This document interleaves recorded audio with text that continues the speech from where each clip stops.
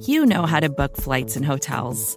All you're missing is a tool to help you plan that unbelievable travel experience. That's why you need Viator. Book guided tours, excursions, and more in one place. There are over 300,000 travel experiences to choose from, so you can find something for everyone. And Viator offers free cancellation and 24/7 customer support for worry-free travel. Download the Viator app now and use code Viator10 for 10% off your first booking in the app. Find travel experiences for you. Do more with Viator. Hey, sports fans, football season's here, and it's time to get in on the action with MyBookie. MyBookie is the industry-leading sports betting website that offers real Vegas odds on football, baseball, and all your favorite sporting events. You can take a side, the total, or even fantasy points props. MyBookie lets you bet online and win big. Did the game already kick off? Don't sweat it. MyBookie has in-game live betting on every major league and event, even esports. There's no better time to join MyBookie than today. Go to MyBookie to open an account and start winning. Use promo code CHAMPION when you register for your account and get a 100% sign-up bonus up to $1,000 on your first deposit. Bet today. Visit MyBookie's website or call 844-866-2387. That's 844-866-2387. Check them out today and use promo code CHAMPION for a 100% bonus. Terms and conditions apply for entertainment purposes only. Void where prohibited.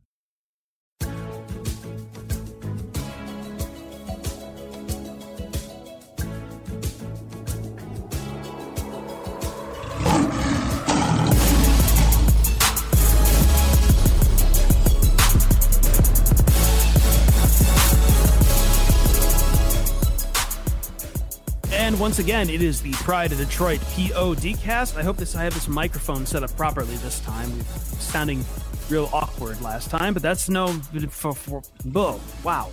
Okay, I'm on it now. I'm Christopher Fett, the Adequate host at Christopher Fett, P-E-R-F-E-T-T.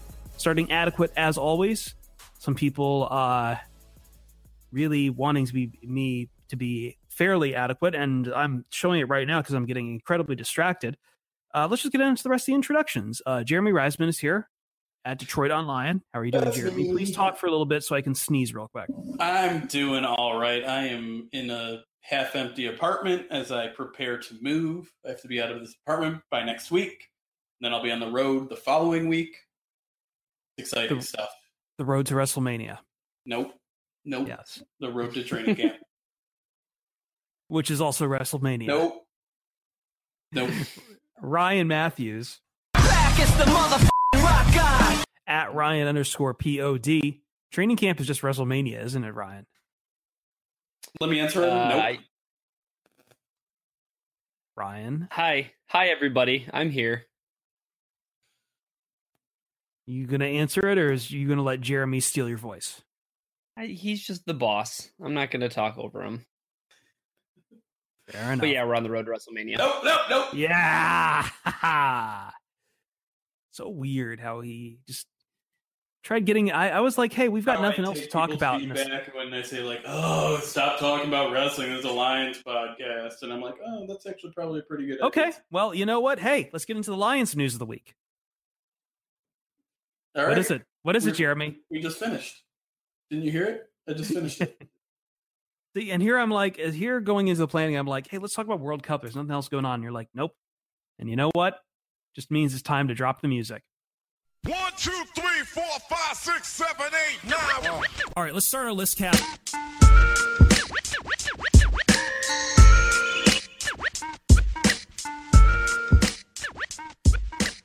LISTCAST. Continuing on.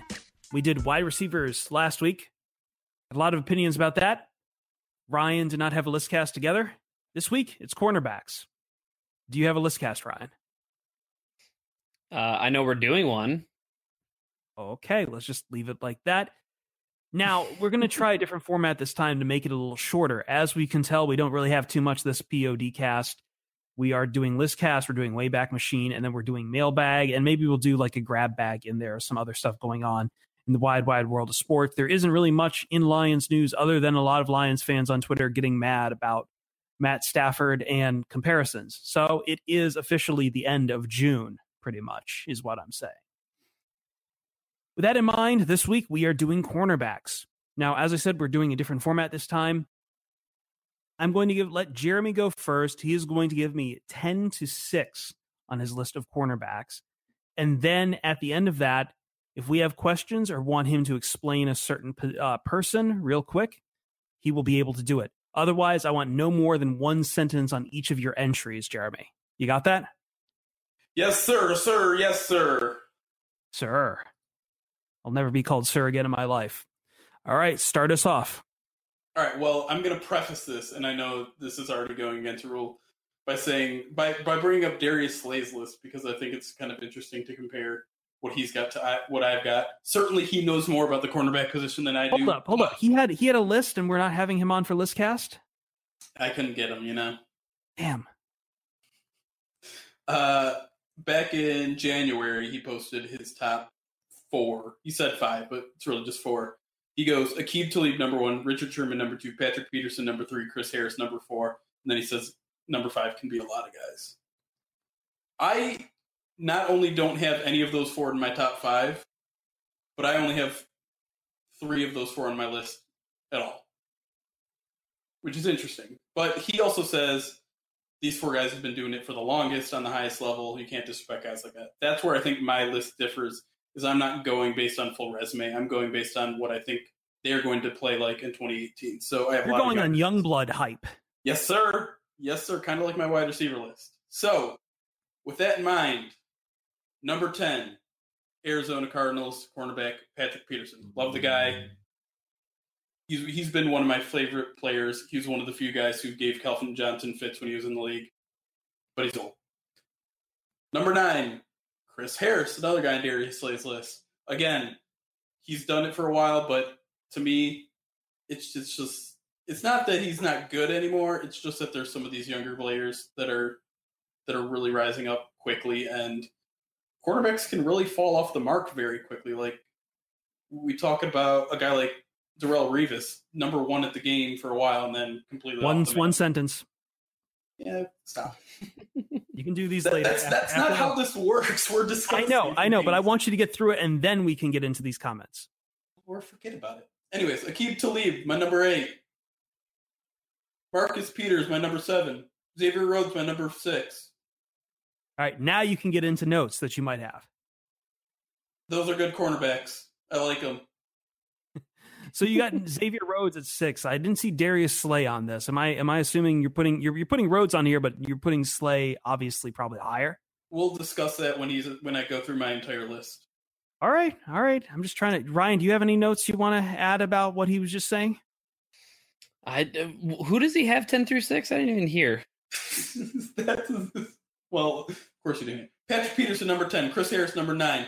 Aqib Talib, number 8. Marcus Peters, number 7. Xavier Rhodes, number 6. One of those guys isn't on my list. Yep. Same. All right, fine. I'll do this. I'll try to show you how it's done. Number 10, Aqib Talib. Really good. Getting old, but you know what? Still, he ran back 103-yard interception last year. Wow. Number 9. Don't think anyone else has named him. Patrick Robinson. Probably the best slot corner right now with a Super Bowl winning team. Number 8, Casey Hayward. Stepped up quite well last year. Not much else to say there. Number 7, Darius Slay.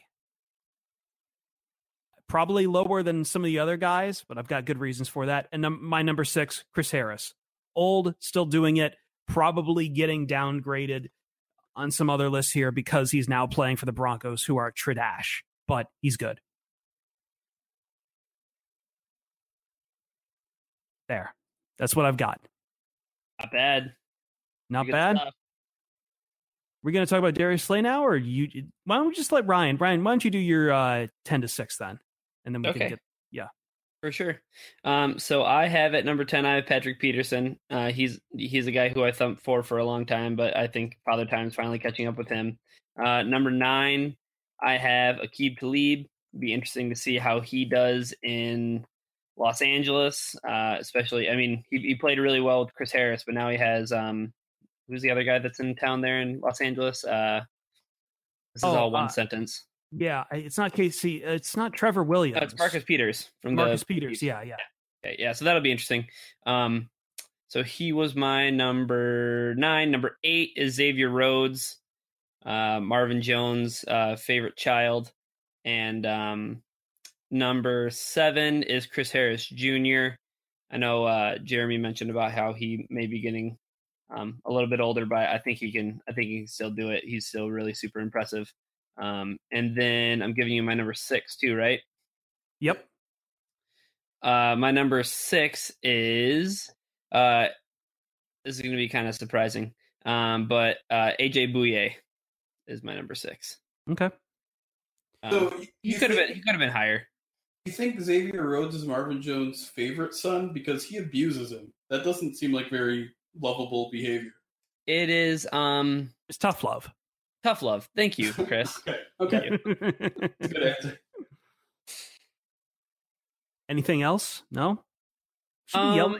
Like I've changed this format up to see if we can actually like yell at each other more. It's like you've got a guy too low or whatever. That moment is lost. Like, can you name what Ryan said is his number 9 guy now? Maybe. No, you can't because you can't. Maybe. Let's hear it again. List. I know it because I wrote it down. It's Patrick Peterson 10, Aqib Talib 9, Xavier Rhodes 8. Yeah, I think that's about right for Aqib Talib though. So, like, I mean, again, I get that he's getting up there in age, but you just no, I'm not. I'm just saying this format's tough for debate when we're naming 5 guys off at a time. Well, you've got them all written down, so why don't you be the police? Because I'm too lazy to be the police right now.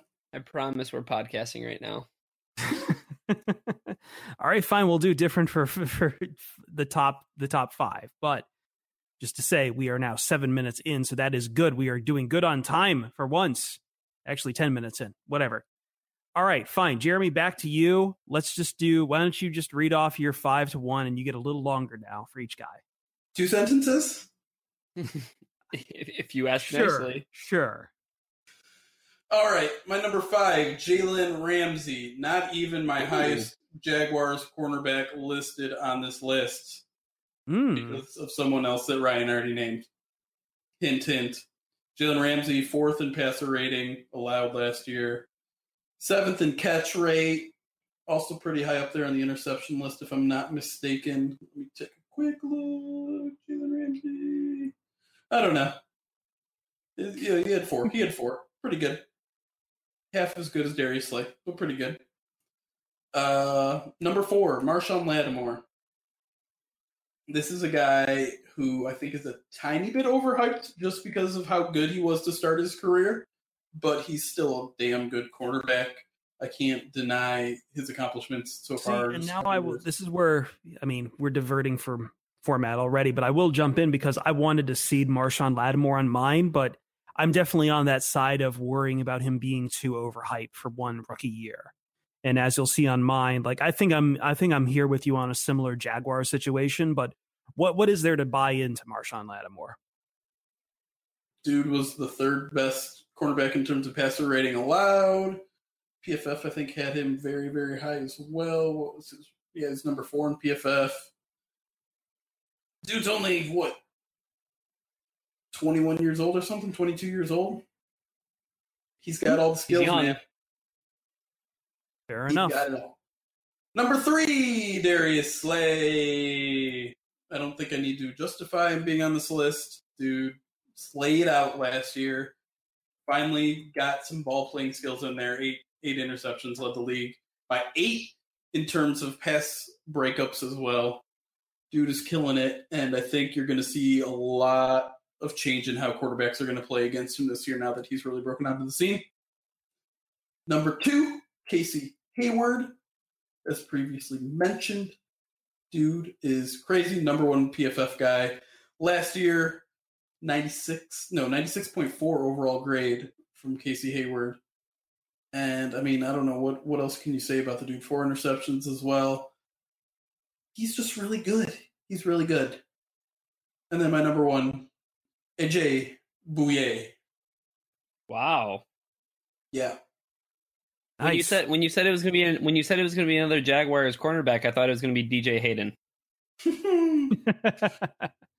Bouye, 6 interceptions, 3rd in the league. Number 1 PFF? Wait, yeah, I think First in the passer rating allowed too. Yeah. Yeah, first. That's what I was thinking. First in passer rating. I was 12th in PFF's rating, but second in interception rate too, at something I think Ryan will appreciate at 6.9%.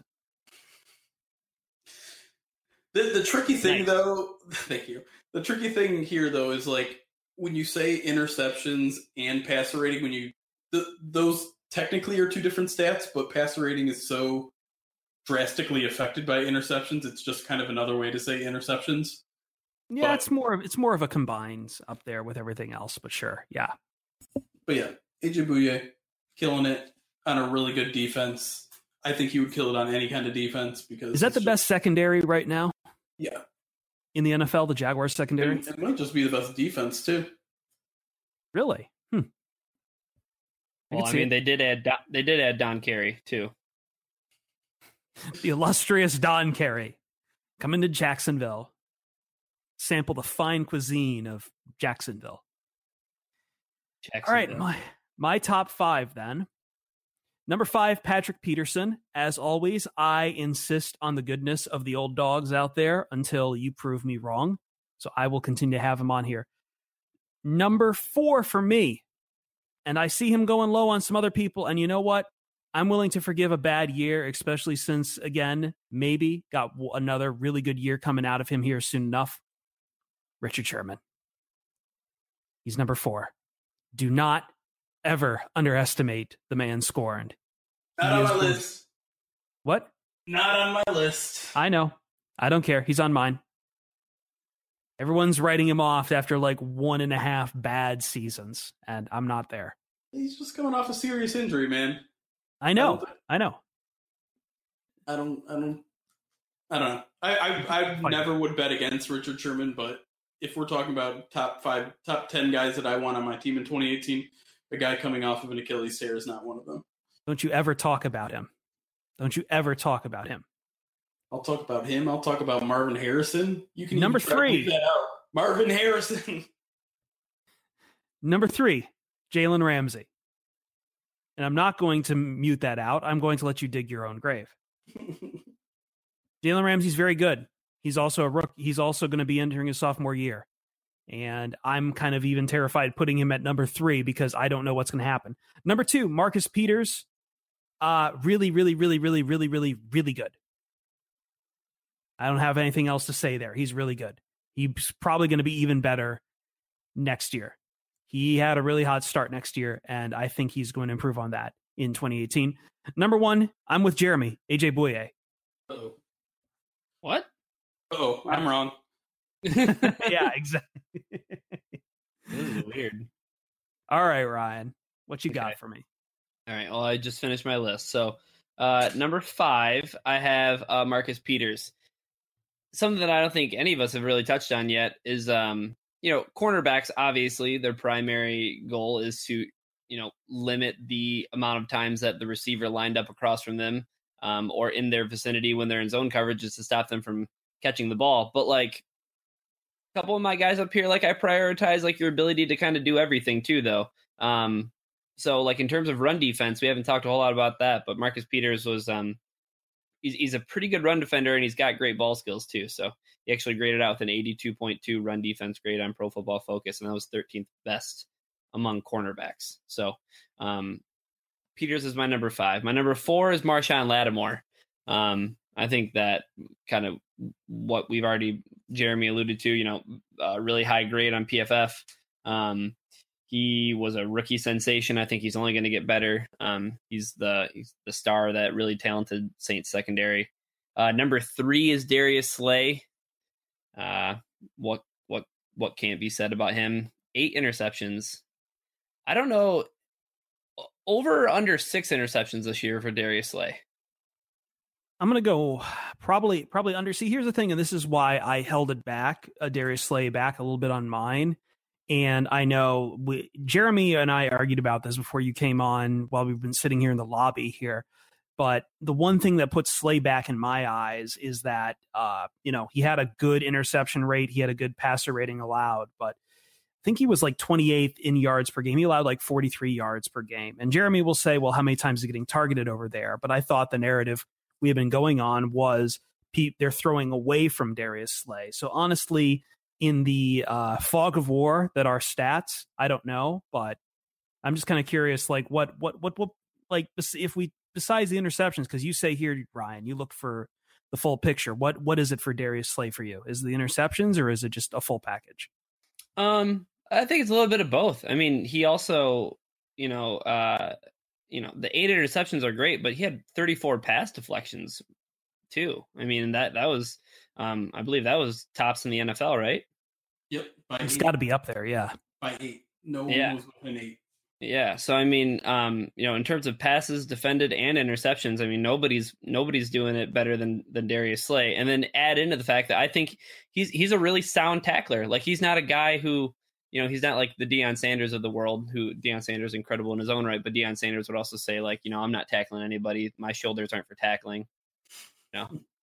That you're making business decisions there. But like Darius Slay, I mean, he's a solid sound tackler who, I mean, any qualms about that? Nope. That was your number 3, right? That was my number 3. Yep. My number 2 is Jalen Ramsey, which makes my number 1 Casey Hayward. You sound disappointed in your own list. No, I can't believe that Bouye was number 1 for both you guys. Is there a reason you have Ramsey over Bouye?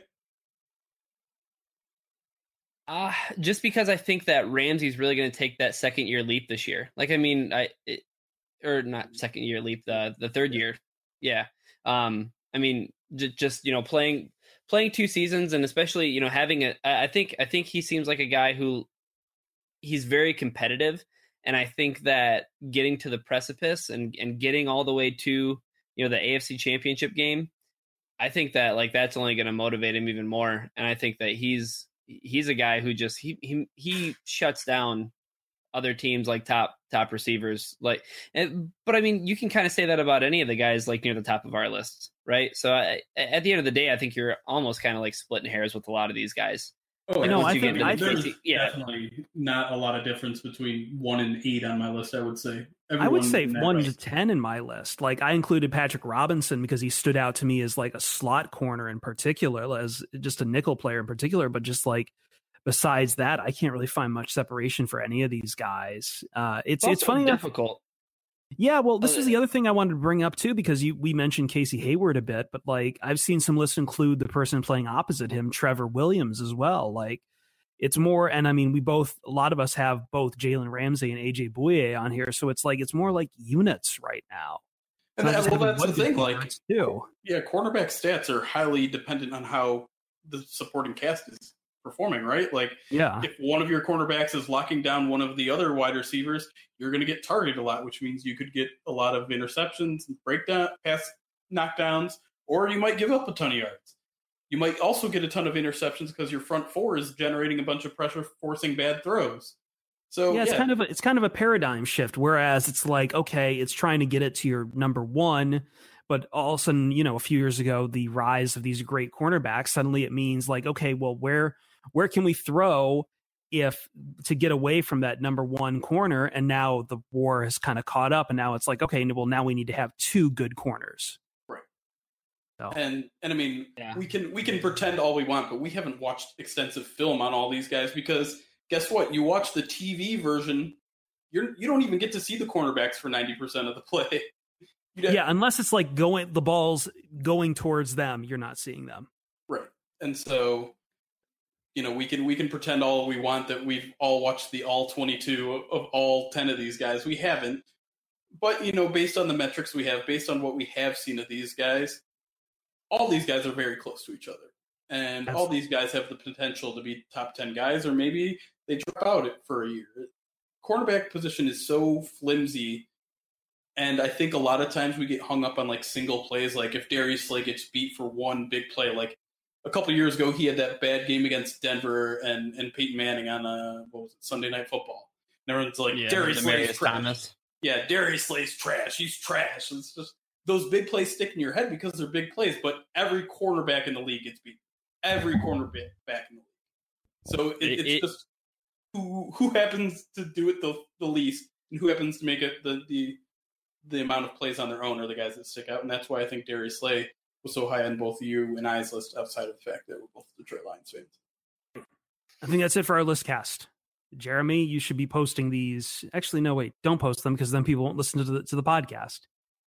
I never post them. I just keep them for blackmailing purposes. Pretty much.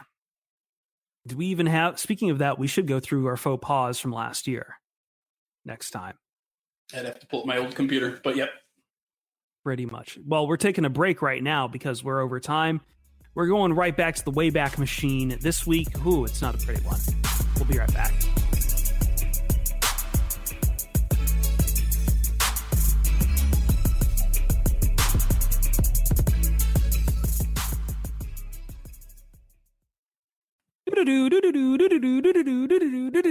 Wayback Machine. Someone's going to eventually make a theme for us like that, trying to use my voice, something, I don't know. If you had told me in a vacuum that Matthew Stafford would throw for 130 more yards than Drew Brees, I would say the Lions are winning that game, right? I'm right. Lions 38, New Orleans Saints 52. And I think we've been alluding to this game for probably since the start of the Wayback Machine on where is the point where you realize the Lions just aren't going the distance in 2017. And I think, Ryan, you said it was this game for you. Like, without a doubt, this was it that broke you. Yeah. I mean, how could this game not break you? This was the longest, it was a long game. Like, it was what? It was like a 4.5 hour game. It was long. Very long game. Like, this is why you don't watch, like, Washington State football while Mike Leach is the head coach, because the downside of these guys throwing the ball all the time means the games go insanely long. I learned that from college football, and I started seeing it here, and I'm like, okay, no, I've seen this before. This is going to be ratchet. Yeah, and who knows actually how long this game was, right? But like it just felt like the longest game because there were so many emotions evoked from one and football game. There was 90 points scored in this game. Yep. 12 touchdowns. Holy crap. Yeah. Well, I mean, but again, I want to address the issue is that, again, Matt Stafford outgains Drew Brees by over 100 yards. And it's like, okay, well, then what happened? And then you see the rest of the stats. Stafford threw 3 interceptions. Drew Brees threw 2. But then also helping out the Saints was Mark Ingram running for over 110 yards in this game. Alvin Kamara almost adding 100 of his own. 75 yards from Alvin Kamara as well. So on the ground, nearly 200 yards for the New Orleans Saints, which that's the difference right there. You want to talk about well-rounded on offense? Saints having 200, about the same number of yards on the ground as they did through the air. Whereas Stafford throwing 300 yards in the air. And let's check Detroit's rushing here. Oh, only about 60. Yeah. I mean, the Saints outgained the Lions in this game despite Matthew Stafford almost throwing for 200 more yards. Yep, pretty much. And I think we just lost Ryan accidentally. So he will keep wrangling with this while we talk about this game. I'm going to go up with what Ryan was saying while we're waiting for him to get back. Like this game was deflating in so many ways. In the same way that I believe we saw from the Carolina game, the come from behind, we saw in this game, it was like what, 31-10 at halftime? Yep. It was bad. It was really even worse later. It was 45-10. Right. Yeah. At least in the case of the Panthers, for about a week, people would be like, oh, but they almost came back and stole it from Carolina. In this case, no. It just Lions put up more effort and just got. They absolutely came close to coming back in this game too. It was insane. They had the ball down 7 with 5 minutes left in this game. The second play of the drive, pick 6. Pick 6, and then on the next drive, another interception. Yeah. Well, at that point, they had just gotten desperate, and I don't know. The most frustrating part of this entire game was the pass deflections. Mm-hmm. So many batted balls at the line of scrimmage. In total, and this includes, just regular passes defended. The Saints had 16 passes defended in this entire game. 16! I would say the average for a game is like 5, 6. They had 10 more than that. Yep. The Lions' offensive line was clearly in shambles by this game. Stafford sacked 5 times. He also, I think, fumbled the ball a couple times too. So Lions had 5 turnovers in this game. 5 turnovers to the Saints. I mean, the Lions made it easy on the Saints just by how disastrous this offense was early in the game with all the turnovers, with all the sacks, with all the batted balls. It was cuckoo. And then somehow the Lions worked their way back into the game. I don't think anyone at that point thought the Lions were actually going to win the game, even though they had the ball down a score with 5 minutes left. But batty things were happening in this game, and I was out of it. Like I was just like, even when they were coming back, I'm just like, this is such a stupid game. I hate everything about this game. I hate our offensive line. I hate Drew Brees. I hate our run defense. It was just a stupid game and a really frustrating way to go into the bye week too. Can I just say this too? Because looking at the theme we've had here on the losses so far with the Lions, because I think the New Orleans game did break people from this idea that they should be record X when looking at this.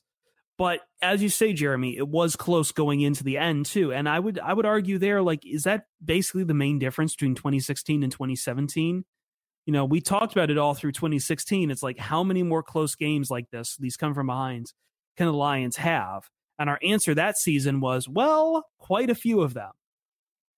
Yeah. And in this case, in 2017, it's, you can't keep doing that. Absolutely. And that's what we were warned of all offseason, right? It's like, well, the Lions were 8-4 or something in one possession games in 2016. Like, that's going to regress to the mean. Most of the time, like, you can say Matthew Stafford's great in the fourth quarter, and he absolutely is, but it eventually catches up to you. Like, you put yourself in all these high pressure situations where there is zero room for leniency in terms of playing perfect. And Matthew Stafford can't play perfect all the time in the fourth quarter. It's just not going to happen. And so, yeah, I think it absolutely did catch up with them this year against Atlanta, like you said, against Carolina, and against New Orleans. And we're going to see it happen a couple more times this season, too. Yeah, and just I don't know what really to do, too, when it's like, okay, you get put in these situations where he has to play perfect that late in the game, too. So, I mean, at one point this game, like, he threw an interception that made the game 45-10. And it was around that time where I was thinking, why is he still playing? Yeah. That's a good... I forgot about that storyline. There was... Basically, everyone else on Twitter was like, why is Matthew Stafford still playing down 35 points? Well, he's playing because in the NFL, like, yeah, no, it could be like 100-10, and they would still be playing Matt Stafford. Because that's what happens in the NFL. No one puts in the backups. No one throws in the towel. Like, people just keep doing it because they're all dumb or whatever. But I was getting frustrated. Context matters. Yeah. He was getting hit pretty well, too. He was. All that is definitely true. But in retrospect, like, Matthew Stafford had the ball in his hands with 5 minutes to go, down 7. Yeah. Because Matthew Stafford was in the game. And I think that it was a pure stroke of dumb luck that even happened when you have a game where Ashawn Robinson has a pick 6 and Agnew has a 74-yard punt return for a touchtouchdown. Yep. That's so true. Like, yeah, and in a way, really, Stafford did not orchestrate the comeback all that much. Now that you're bringing that up, he did. Right. I mean, they scored 2 touchdowns. They got them within 3 scores, and then then came the punt return touchdown. Then came Ashawn's pick 6. But yeah. So moving. Go on. Just real quick. My point was that Stafford was in there. Yeah, Jeremy. 5 minutes left. Whether or not he orchestrated it, it seems like at the end of the day they may have made the right decision. But I still thought that was one of the worst decisions that Jim Caldwell has ever made, like as a Lions coach. Like I mean, there have been a few of them. Just wait till we get to the Bengals game. Well, okay. Yeah, we'll get to the Bengals game, but I'm just saying that, like, in this season, like, this irked me a lot. Like, it really bothered me just because Greg Robinson got hurt, Rick Wagner got hurt, Emmett Clear. Like, it was getting to the point where they were going to have any offensive linemen to come into the game. It's true. Yep. So that brings us into other parts of this team. As you said, this was a game with a lot of injuries there that just this is where the offensive line starts to break down. And you can definitely see it because, as I said, Matt Stafford, he got sacked 5 times in this game. Meanwhile, another narrative coming up because Drew Brees was perfect from the pocket. Didn't get touched at all this game. Yep, and I mean, we were worried about it all offseason. This is one thing that I think Lions fans got right is just where's the pass rush going to come from? And with Kerry Hyder getting the preseason injury and Ezekiel Ansah being on again, off again, the Lions just didn't have a guy that could rush the passer. And by this point in the season, we also have Haloti Ngata gone, so we're not getting, a guy clogging up the middle. And yeah, I mean, our hopes will rest on Anthony Zettel at this point, and I know you love him, Chris, but he's never going to be the consistent pass rusher that this team needs. No, this wasn't a good game for the boy. No, it was really just like Ashawn Robinson out there. That was it for the Lions defensive line, right? Yeah, and I mean, if we're in a time machine, I know it goes backwards, but the time machine, if we want to move it forwards, like what much has changed about the Lions defensive line? Like this is still, I think, a legitimate concern that I think a lot of Lions fans should have. Sure. Yeah. Like this is why I can't, this is why I put out the prediction that I did. And it's why that as much as people talk about, the changes that Matt Patricia might bring, the groceries still look pretty stale. They still look a little brown on the edges. So I don't know how well you can mix up. You can't. I mean, you can make a roux, but when you're going to start putting vegetables into this gumbo, I'm not sure how that's going to look. I'm just saying. What else about this Saints game? Marvin Jones and Golden Tate both. This was the game. This was the first game where they actually got like equal amount of production. I would say both about close to 100 yards receiving. This became a thing too, didn't it? Like we kept waiting for, I think Marvin Jones or Golden Tate, one of the two, to break 100. No, Amir Abdullah was the one we were doing that with. That's right. Sorry, ignore me. This was kind of like the breakout game for Marvin Jones, though, because prior to this, he hadn't had more than 54 yards in a game. And I think this is where the peak of maybe we paid Marvin Jones too much. How are we going to get out of this contract next year? Talk started. But he hits 96 games in this game with a score. And spoiler alert, he only has less than 85 yards in a game 3 more times the rest of the season. So this was kind of the start of something. That ridiculous touchdown catch too. That's right. Oh, this like he did a spinning thing or something? I can't remember. Yeah, this was the one that was in the like one-handed in the end zone. Yeah. Yeah. That's right. Yeah. So like that like 2 catches that stand out are this one and obviously the Chicago. The too many men on the field. No, the too many men on the field against Minnesota. Oh, the Chicago on Thanksgiving. One is good too, though. Yeah, that's a good one too. But I mean, Tate got hurt in this game. Remember, he had a shoulder injury. That's right. He didn't come back in. Glover Quinn had the concussion. God, that's right. This game was horrible. This is why this game was from hell. Yeah. Oh my God. This was the House of Horrors game. Yeah. That's crazy that I forgot all that because Ian Rappaport. There's no way this guy's Golden Tate's going to be out at least 3 or 4 weeks. He plays the next game, right? Or does he sit one out? No. Well, I mean, he had the bye week, so I think 16. So he had the bye week and he came back. Pittsburgh. He played in Pittsburgh. Glover Quinn's injury was scary as hell, and I think we were all certain that dude was not going to come back even with the bye week, and he did too. But this game just got progressively worse as the game went on. Even when the Lions were making that comeback, it didn't really feel good. It felt it felt like fool's gold. Like that's the difference. Like when the Lions had a chance to come from behind in 2016, it felt real.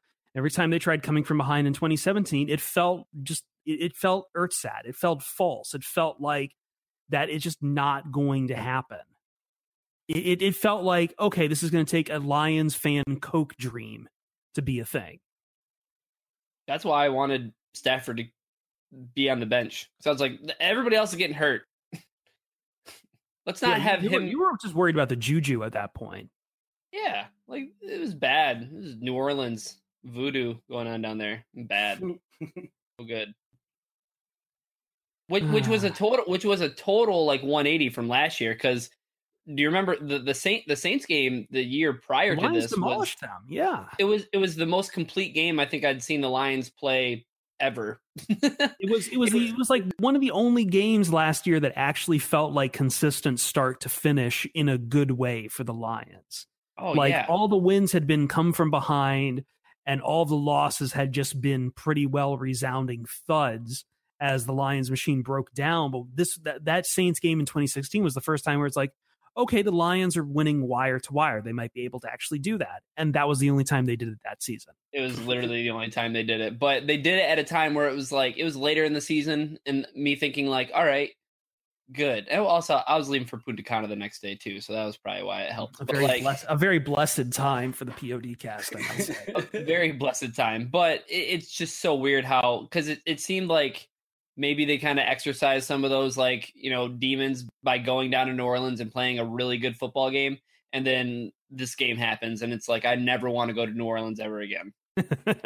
Yeah, I think the Lions had actually won 2 in a row up until that point. They did because they had another close. In 2015 they had another close. I think it was a close game in the Superdome like the year prior. 2015. Yeah, but they won that one. Yeah. I just remember that was the one where Stafford did the Ray Lewis dance in the post game. That's right. That was Monday Night Football. Yeah.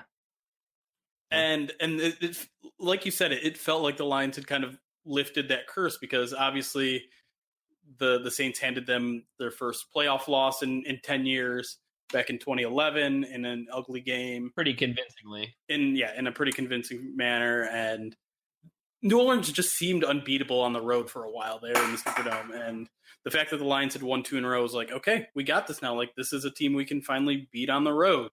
And then last year happened, and it's like, oh, it's still hard to win there. There's still some weird shit voodoo going on in New Orleans. And it wasn't even just weird. It wasn't just weird. It was bizarre, but at the same time, the Lions just got beat. They just got beat. They got beat real bad. They got beat so bad on the ground. I let Mark Ingram and Alvin Kamara run all over them. They got beat so bad on the pass rush to let Drew Brees sit unmolested in the pocket, to throw for 20 out of 30, to complete 2 out of 3 ain't bad, as respected Meatloaf would say. They were in a position where they didn't need to force Drew Brees to throw to beat them. They got beat. As I said, this was a 45-10 game at one point. And that's why, you can say it looks close, but every other indicator just looked like this was a team that did not belong on the same field as the New Orleans Saints. Yeah, it's weird though. I mean, when a Lions team that had been so careful with the ball throughout 2016 and really most of 2017, when they have 5 turnovers in the game, something wacky's happened. And I don't think the talent disparity between these two teams was as big as the score deficit was for most of this game. But you're not wrong in the fact that the Saints wiped the floor with them on this day. Yeah. Matt Prater missed a field goal too, just adding to the juju. Wacky game. Yep. All right, let's get out of the Wayback Machine. Do-do-do. Present day, 2018. Well, you all know I say we read some mailbag questions. I just want to say, though, we're skipping the bye week, obviously, next time we go in the Wayback Machine. Pittsburgh's coming up, though. That's not going to feel good either. Thankfully, after that, we get some home cooking, but I think it's home cooking with big asterisks next to it, because I'm looking at what's coming up. Like Chicago, yeah, you can feel good about that. We own the Bears, but I mean, I don't... Can I even bring up Green Bay after the week Lions fans have been having on Twitter and on our own prideofdetroit.com website? That'll be 2 weeks in the future. Things will change, right? Between then and now? Maybe. I don't think so. All I'll say is that, like, I tried to explain it, and my tweets became fodder for Packers Twitter, and congrats, you're a Packers fan now. I guess, maybe. I don't know. Oh, you just admitted it. You hear that? No wonder we're getting all these bad reviews. Do we have more bad reviews? No, we don't, actually. Okay, thank God. It's more my bit, though, is just to act flustered when we get bad reviews. I don't really care about them. Anyway, we're out of the way back machine. Let's move on to the mailbag. Short PODcast this week. Coming up next, your questions.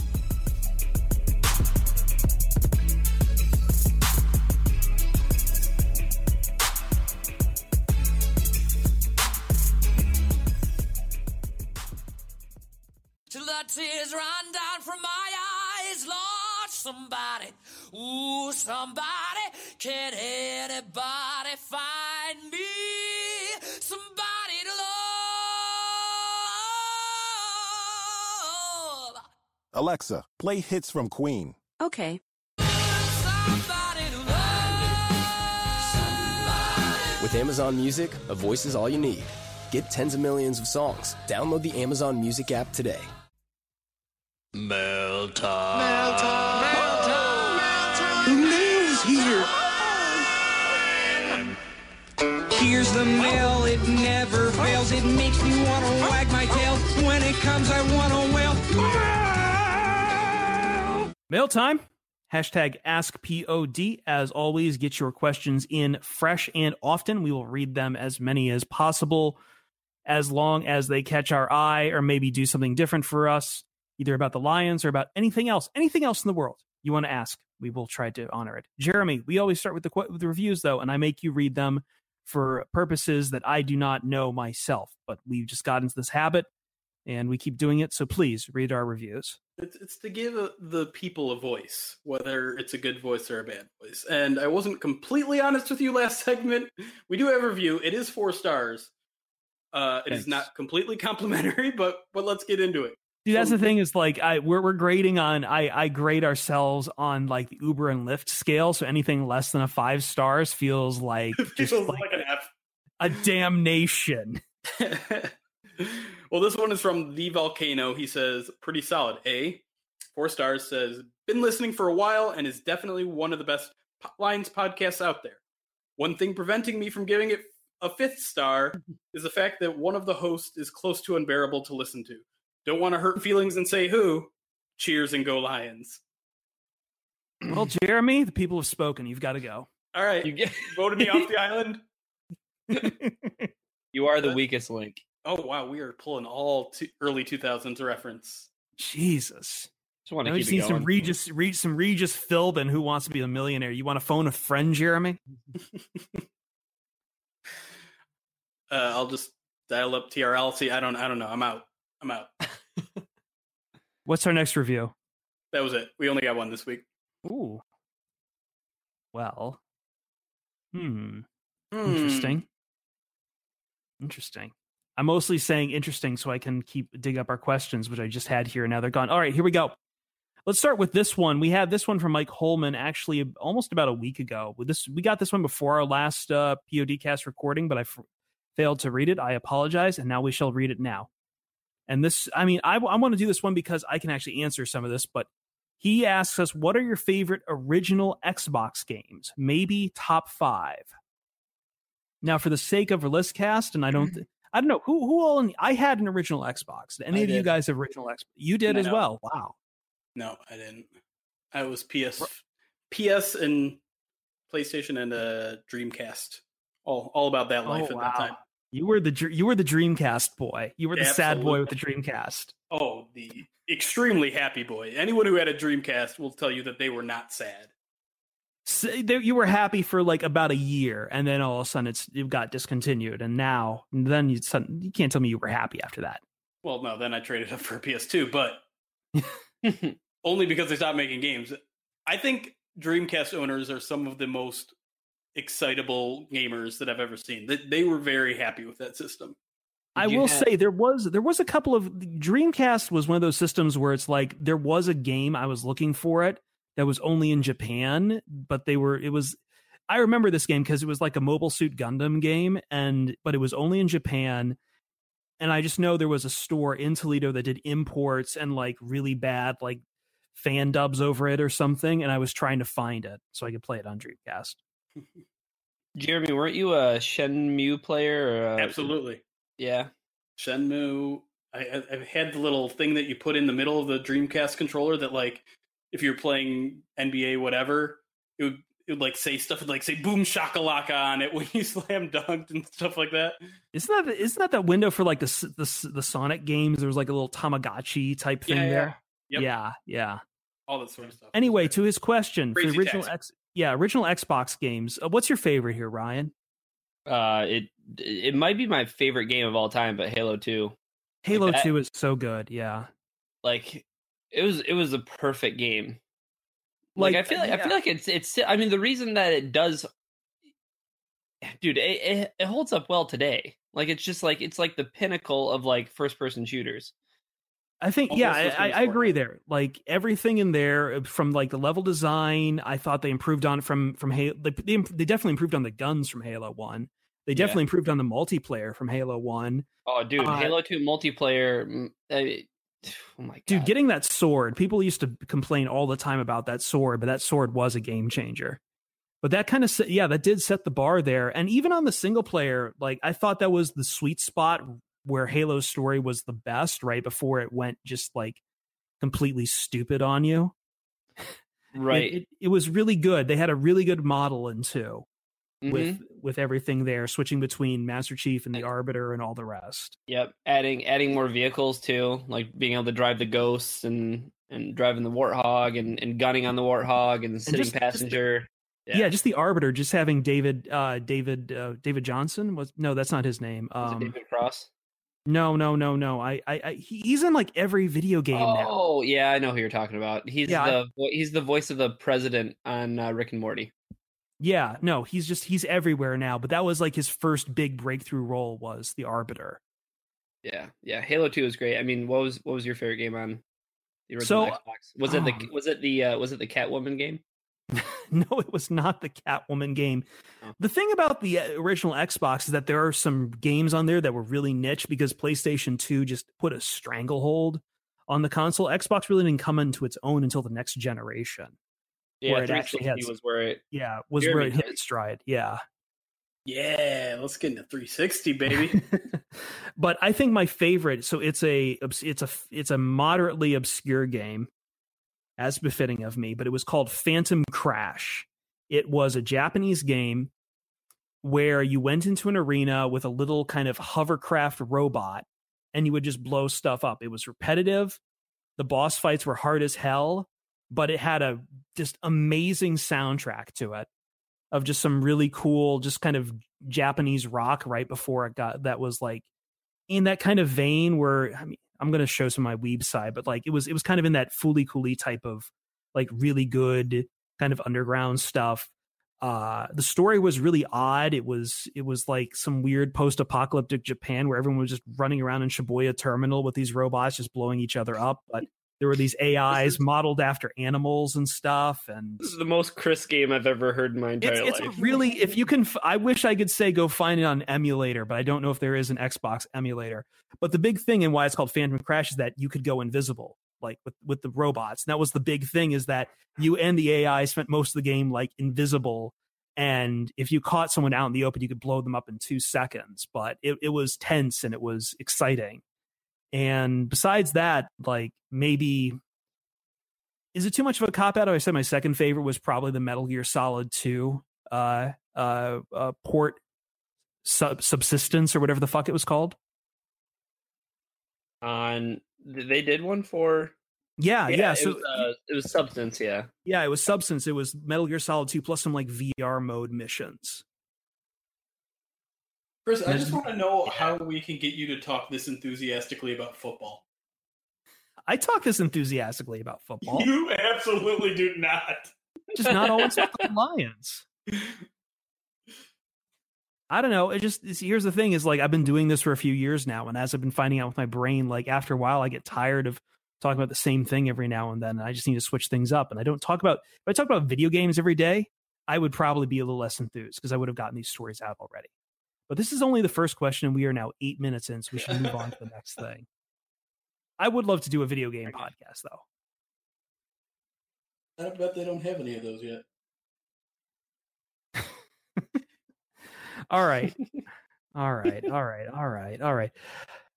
Mike, okay, hold up. Armchair Bohm 3, who I'm surprised I'm actually getting this question because I thought this guy just speaks purely through memes, by the way he has interacted with me in the past. Who would win in an arm wrestling competition, Ashawn Robinson or Devin Kennard? Ashawn Robinson. Yeah, is anyone not like I can't? It's Ashawn. It's my big beautiful boy. I can't pick. Would you ever bet? Would you ever bet against Ashawn in anything? No. He's big. I'm just afraid that he would somehow hear this and like stare me to death because his stare is so scary alone that he wins. No one can beat him in an arm wrestling contest. I'm gonna get his jersey. I'm just gonna get Ashawn's jersey at this point. I don't care if it just says Robinson. I think it's the right move. You should get Ashawn on the back of it though. I feel like we should have first names. Did you see the NFL like turn down someone? I forget his name now, but he is actually an MD, but they won't allow him to put MD on the back of his jersey. Yeah, his name is Laurent Duvernay Tardif. He wanted to add MD to the jersey, but of course, the NFL sticking with their strict policy for no good reason. Who does he play for? Was it the Chiefs? Chiefs, yeah. I mean, yeah, he's got a medical degree. That's hard. You should be able to put it on there. They have Tate run around as Tate the Third. For juniors or seniors, why the hell not add MD? I feel like they think it's a slippery slope, but I don't see it that way. Yeah, if we get someone a slippery slope for what though? Like what other like titles are people gonna? I mean, maybe hopefully we'd get some like sirs. I was gonna say if we get some like Englishman who comes over and he's like a really good football player and he's like Order of the British Empire, you better be allowed to put like OBE on the back or something. If he gets knighted, he should absolutely be, Fauntleroy OBE or whatever is on his last name is. I don't know. Ryan Collins at Shafty Von Hack. Is there such a thing as light beer that doesn't taste like water? Yeah, it's called Miller Lite. Yeah, baby. Miller Latte.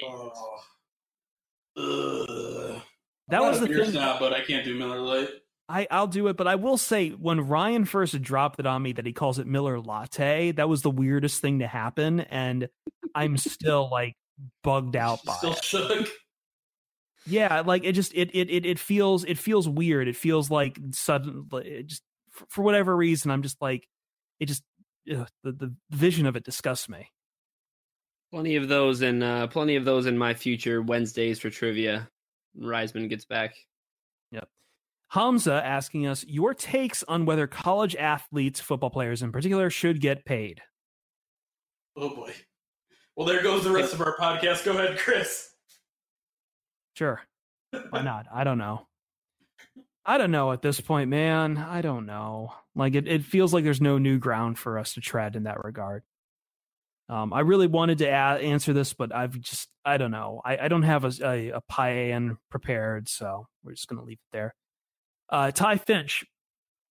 I saw a guy microwaving a Pop-Tart at work the other day and questioned humanity. I guess this isn't a question per se, but it has the word in it. I guess a question would be, what is the worst way you've ever seen a good food be ruined, i.e. ketchup on steak? Ooh, that's a really good question. That is a good question. Well, hold on. We gotta discount everything Alex Reno does because that would be too easy of an answer here if I used any example of what Alex does. Yeah. I have an answer. I think I may have talked about this on a previous podcast, but I have a friend who put sugar in his spaghetti.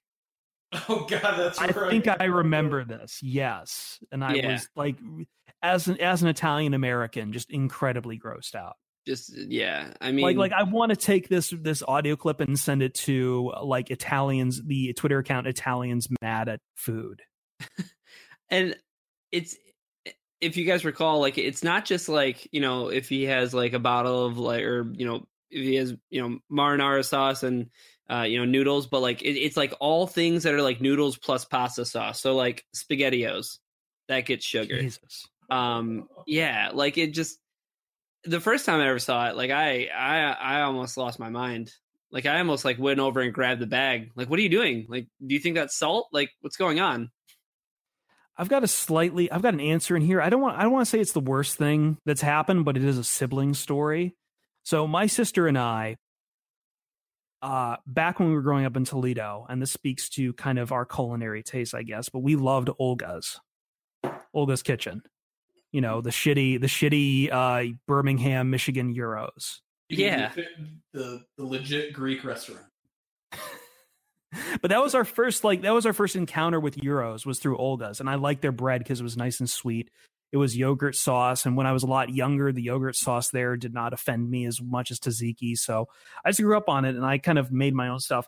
But she wouldn't eat the gyro meats at Olga's. She would get the 3 cheese Olga's. I got that as a kid every time. Hold up. But then she would get them, and then she would take like half of the cheese out of them because she thought there was too much. There was too much. Looking back on it, if I were to look at a 3 cheese ogre right now, I don't think I could eat it. There was way too much cheese. That was just a pile of grease on some bread. Oh, yeah. And it was literally dripping with grease, too. Like, if you squeezed it, you could have, like, filled a 12-ounce fountain drink with it. So, yeah, it's not the worst thing, because as you say, Jeremy, there's a reason to get rid of that much of the 3 cheese put there, but just... I mean, she would start off with we'd start off with the snackers too, and those things are great. Although, actually, you want to ruin those snackers, you do what she does, which basically scrape off all the spices from them.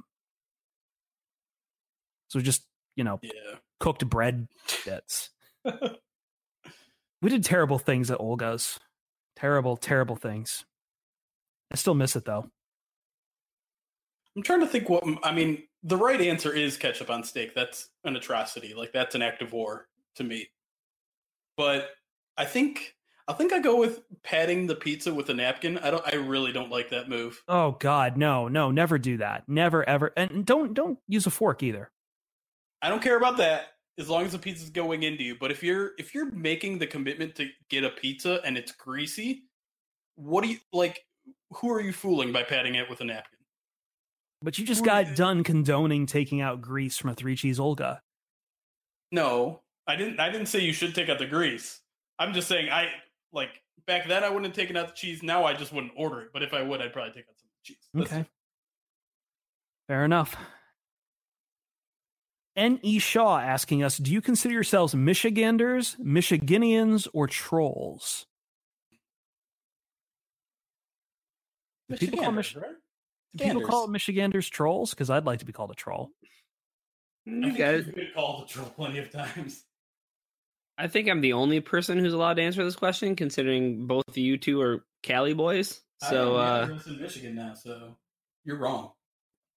Well, where are you physically right now? And where have you been physically for the past however many years? Laying on the floor. Oh, this got sad. Like George Michael. Natalie Imbruglia? Is that the right person?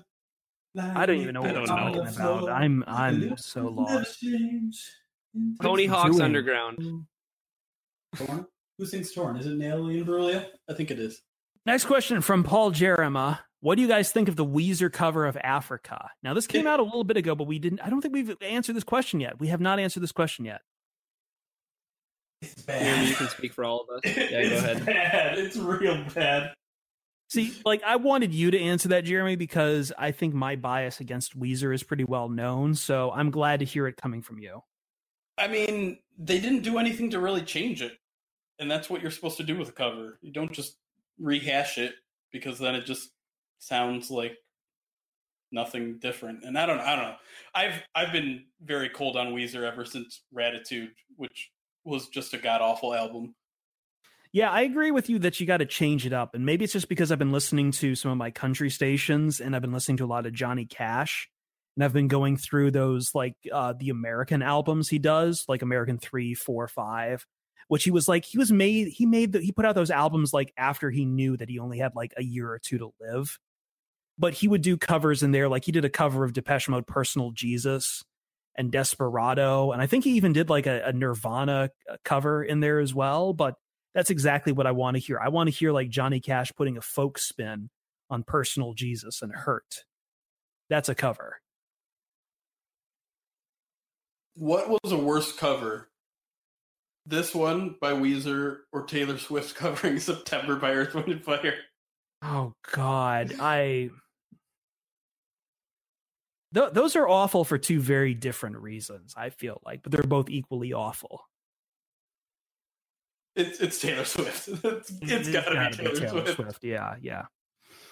Because she made it her own, but she also made it the worst song in the world. Okay, but the other cover I really like is The Man Who Sold the World, David Bowie, but I love the Nirvana cover. It's probably one of the only Nirvana songs I really enjoy. But I mean, they didn't really do too much different with that, though. But I don't know how you feel about that. I don't know that one. Sorry.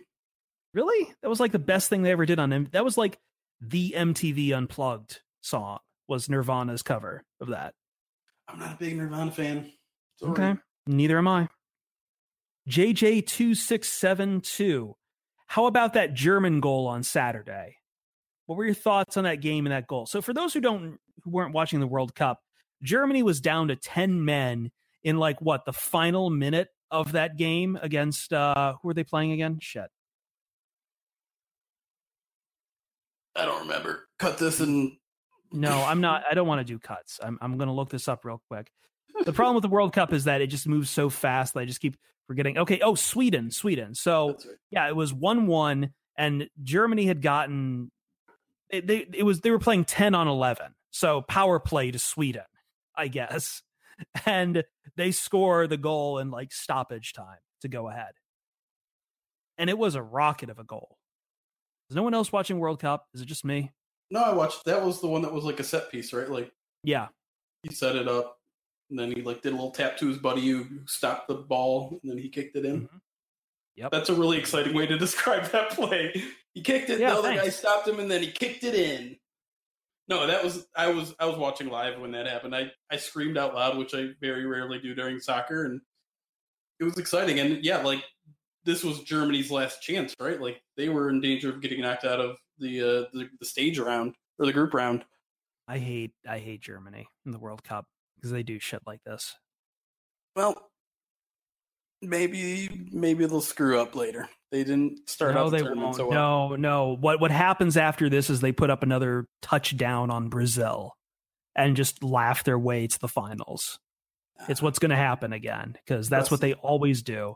And it's so annoying. And the only comfort I have is that Italy cannot get embarrassed by them this year because Italy isn't in the goddamn World Cup.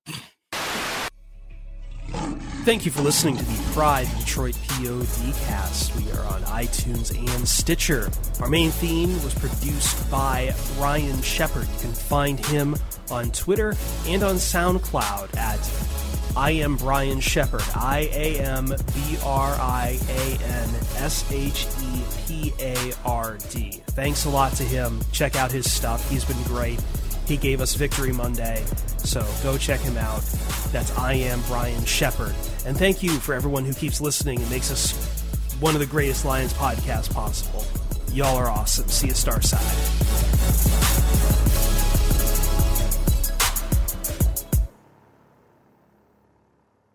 Till the tears run down from my eyes, Lord, somebody, ooh, somebody, can anybody find me? Somebody to love. Alexa, play hits from Queen. Okay. Somebody to love. Somebody. With Amazon Music, a voice is all you need. Get tens of millions of songs. Download the Amazon Music app today.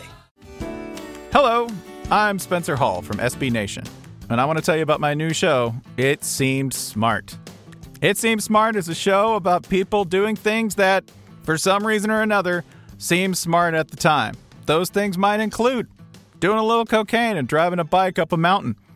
Or, I don't know, maybe racing 100 miles per hour across the country in the middle of the night with no one's permission. Or even stealing a bat from an umpire's room in a Major League Baseball park. Check it out, and if you like it, tell a friend. I'm Spencer Hall. Don't do anything smart.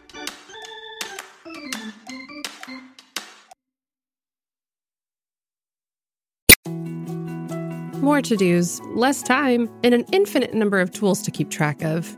Sometimes doing business has never felt harder, but you don't need a miracle to hit your goals. You can just use HubSpot, because their all-in-one customer platform can make growing your business infinitely easier. Imagine this. High-quality leads, fast-closing deals, wildly happy customers, and more benchmark-breaking quarters. It's not a miracle, it's HubSpot. Visit HubSpot.com to get started today.